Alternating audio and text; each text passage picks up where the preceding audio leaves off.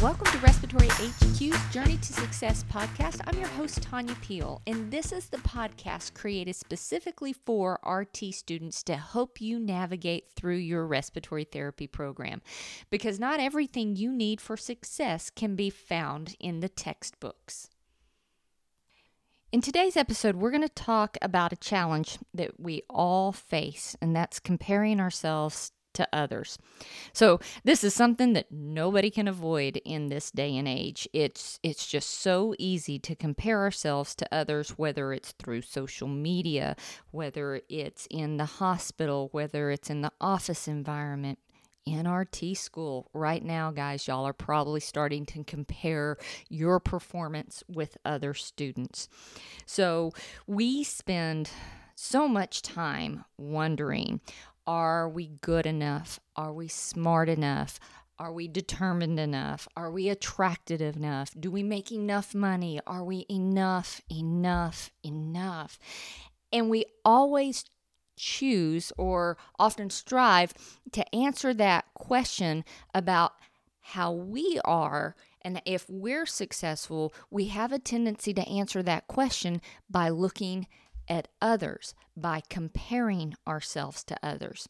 Let me see if something like this sounds familiar. Like, have you ever had statements rolling around in your brain, or have you ever actually said these kind of things? Man, she has such a better body than I do. She looks so great in those selfies. He makes more money than I do.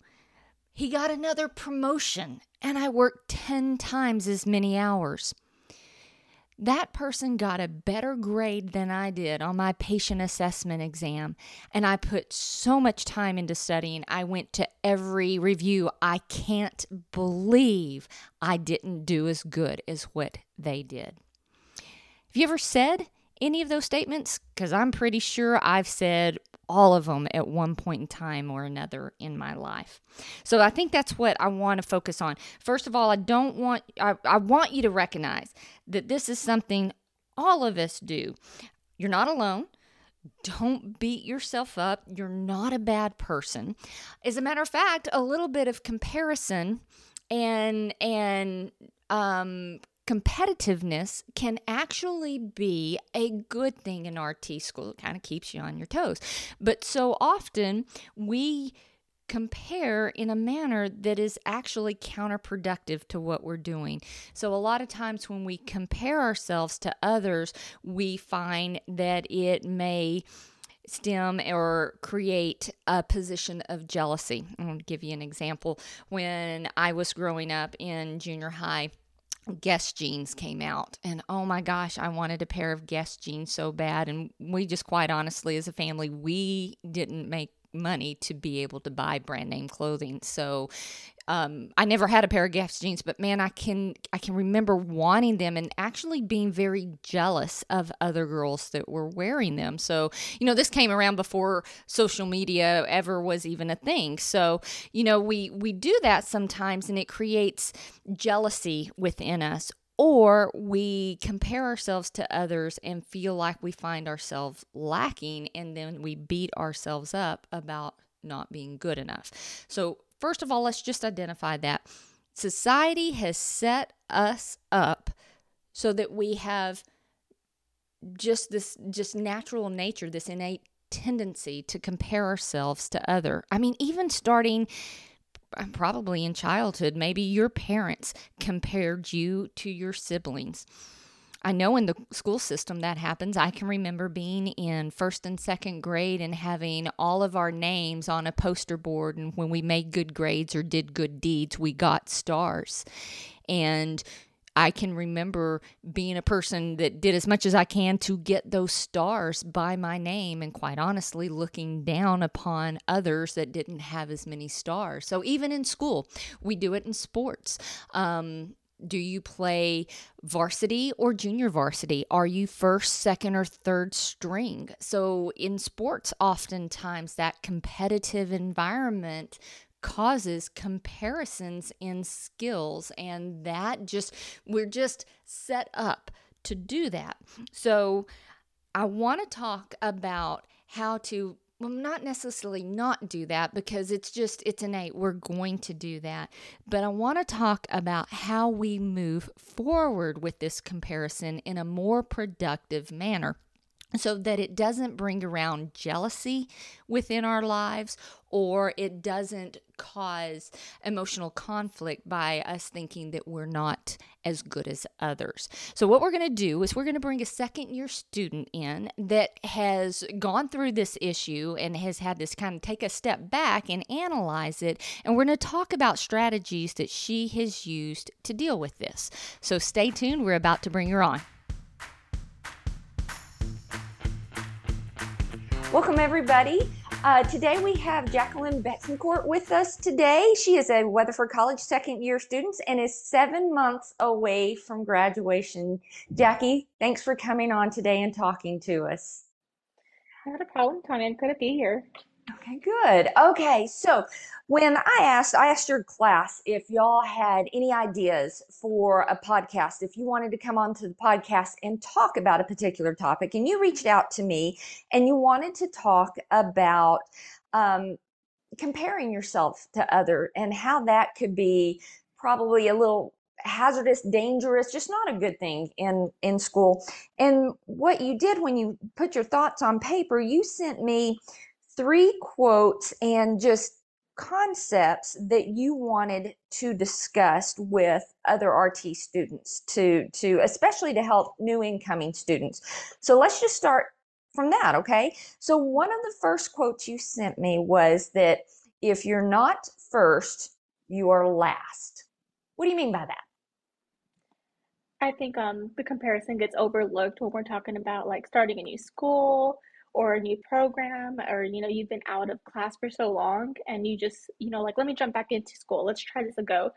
And you probably are trying to start new studying methods, what's successful, and then you get to that first exam and maybe it's not the grade you wanted. You probably studied and you've done what you think you could have, I You guess that's prepared the as word much as for it. you thought you could? That's exactly. And so you probably like, okay, we get this exam going, and then you see your grade.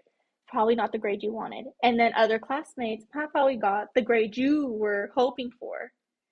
And you kind of start to process, and it starts to like revelate in your head. Man, am I behind? Am I not getting the material? Maybe this is just isn't cut out for me. And I think self-doubt starts to build in from that. Yeah, most definitely. So when you think about doing that, because all of the students, y'all talk about your grades, you get to be a very close-knit group, and you do. It's just natural to compare that way. But sometimes you worry if you're smart enough, or if you've studied enough, or if you're capable enough to complete. So what do you think? So thinking about that, coming up with a strategy to minimize that. So if you come into school being able to clearly define what success is to you personally, because if you don't define your own personal success, by default, you're going to use the definition that somebody has created for themselves. Okay, so coming in, you have to decide for yourself what is good enough for you. Does that change though? A certain class where your strength is compared to another class, does that level change at times? It does. At the beginning, you probably think a letter grade is success to you, but then over time, you start to understand like each subject has different studying methods, or you probably don't need to reread over this material because it's a simple concept. You can rationalize it. And so over time, maybe the letter grade isn't as important as you think it is, but maybe understanding and knowing the knowledge. So to me, my personal way was it wasn't a letter grade. At first it was, but now if I'm able to explain the material to you and I'm able to teach somebody, I feel better with that than a letter grade. Yeah, and I can tell you from an instructor standpoint, there's a person can be really knowledge book strong, but then turn around in clinical practice, and that knowledge sometimes doesn't translate to bedside. And really, what your main goal is to be able to competently care for the patients in the hospital. And so that doesn't necessarily articulate with that letter grade. Good point. Good point. Okay, so the second quote that you gave was more like a kind of a how a parent might maybe talk to one of their children, saying, "I've only had to tell your sibling once, and they understand." What does that mean? So when I think of that, I think of comparing, I guess retaining information with others. People are great at listening to material one time and they know it. They're like, oh, we can recap what we just learned. And there's some that like, wait, can we just repeat that one more time? I'm still not comprehending it, and it's been repeated about maybe two or three more times. And so everyone's like, I don't understand what you're not understanding. And I've been there where the light bulb hasn't come to me. And it's like, well, maybe I'm just not retaining the information. And 90% of the time, the material probably just needed to be explained differently. And I would use this as an opportunity to ask the instructor, I'm so sorry, I'm not grasping the concept. Will you just explain it to me? Maybe more jargon, more real life scenario. I just need something to make it click. Yeah, absolutely. And I can say from an instructor standpoint, sometimes it's hard for us to not lose sight of that, because if you've been doing it several years, you've taught oxygen therapy so many times, and you've said the same thing for the last 25 years, because a lot of oxygen therapy doesn't change. And sometimes from an instructor standpoint, I feel like I've said something 1,000 times, and I probably have, but it's your first time to hear it. And so, as instructors, we definitely have to keep that in mind. And I think you stating that not to be scared to reach out and ask your instructor to say it in a different manner. I think that's absolutely key, because a lot of times we don't know that it's not going in, it's not being received the way we're understanding it until you can tell us. So yeah, that is great advice. I think another thing to think here too is everybody does learn at a different speed. And when we compare, sometimes we compare our weaknesses to somebody else's strengths without thinking, that we are strong in things that maybe that other person isn't. So we're always comparing our weaknesses to other strengths, and that kind of gets in the way of things also. Yeah, for sure. All right. And then the last quote that you gave, I love this one, is that comparison is the most poisonous element in the human heart, because it destroys ingenuity and robs peace and joy. What do you mean by that? I really enjoy this quote. I think it's a very good representation of what something we may not even know we're doing. It may just be subconsciously. To me, if I were to put it and apply it to RT school, if I'm always going to compare myself to other students and maybe they got an A on this exam and I got a B, I'm going to be like, well, I want to get an A, or why didn't I get an A? And I'm always going to compare myself to that student. Or if it's clinical, maybe this student got to experience applying vent settings on a patient, initial settings, or they got to do a brachial ABG, and it's like, oh, I haven't got to do that yet. And you're always going to compare your just your outlook on things, and you're never going to be, well, what have I accomplished myself? You're never going to sit down and just think that to yourself. You're going to be comparing. And RT school is what, 21 months, maybe more for some programs. That's a long time to be, I would say the word jealous, and Yeah. just you're robbing your own piece of that. Yeah, That's a long absolutely. time. But I think it's really important what you just said too. If you're constantly comparing yourself to what other people have done and not really focusing on how much you have accomplished, you know, you're always going to come up lacking. And that it's important to sit down on occasion and just think about or list out what all you have accomplished from the beginning to where you are, wherever you are in the program. Yeah, that's really good. So one of the things that we can make sure we do is to sit down and celebrate personal successes. And I know that's something that I'm really bad about. I get to one goal and then I immediately set something else, or I'm on to the next project with ever stopping and just being happy with it. And I guess probably as students that's the same way, right? You get one test done and we're immediately jumping into another topic, and then there's hardly time to sit with that and be happy with your accomplishments. Yeah, it goes by fast. Yeah, yeah. And you said something too that I like about, it can lead to jealousy on some level. And I think maybe the way to deal with that is not only do we celebrate our own successes, you as a student celebrating your own success, but celebrating the successes of your classmates also, because if you can bring that celebration to more people, that's more joyous for everybody. And I think might minimize that feeling of jealousy, or that feeling of lacking, or not being equal. Yeah, Good stuff. I Okay. agree. So if you could advise other RT students, any advice you could give, what would be the one best piece of advice that you have? I would say don't compare your progress to anyone else's. If you think you're the only one that does this, comparing yourself to others, you're not. You're not the only one. That'd be my main one. I would also say find successful independent studying.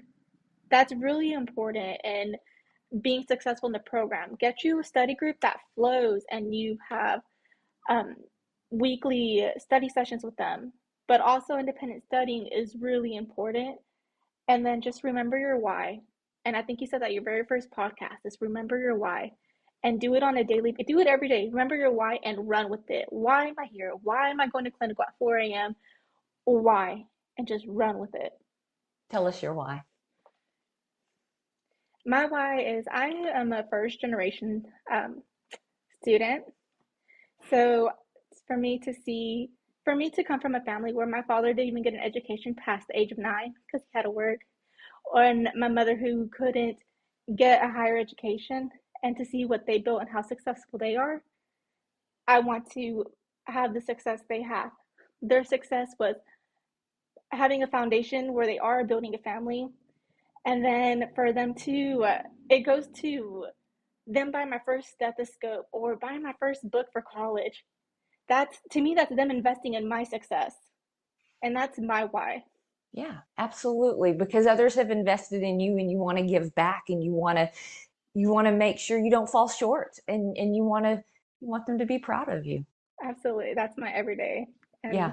I've got some great friends who I've met in this program that they have similar whys. And I think that's why we bonded and they made great study sessions. It's been a weekly basis, but that's the most important is know your why and run with it. Because why are you doing this?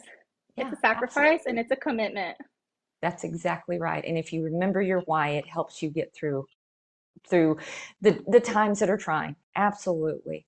Jackie, this has been some great information. I really appreciate you coming on. I really appreciate you bringing up this topic, because it is something that we all struggle with, not just in school, but everywhere. But this is advice that we can use beyond respiratory school and other facets of our life. So thanks for bringing that up. I really appreciate it. You're welcome. And one last thing I just want to put out Sure. there. Some people are just strong hands-on, and that's okay. You can see something, observe it, and then be hands-on, apply it in clinical. And so ask for ask your instructors, what are the lab hours? When are they open? Practice those competencies in the lab. Take the time to do it. Take 30 minutes after class, go to the lab and set up a large volume nebulizer, do a trach care. What is something you want to be better at, and then practice with it. Yeah. So saying that, let me ask you this. When you're talking about strengths in the classroom versus strengths in the clinical setting, are they different? When you compare the two, we're talking about comparisons. Does that one equal the other?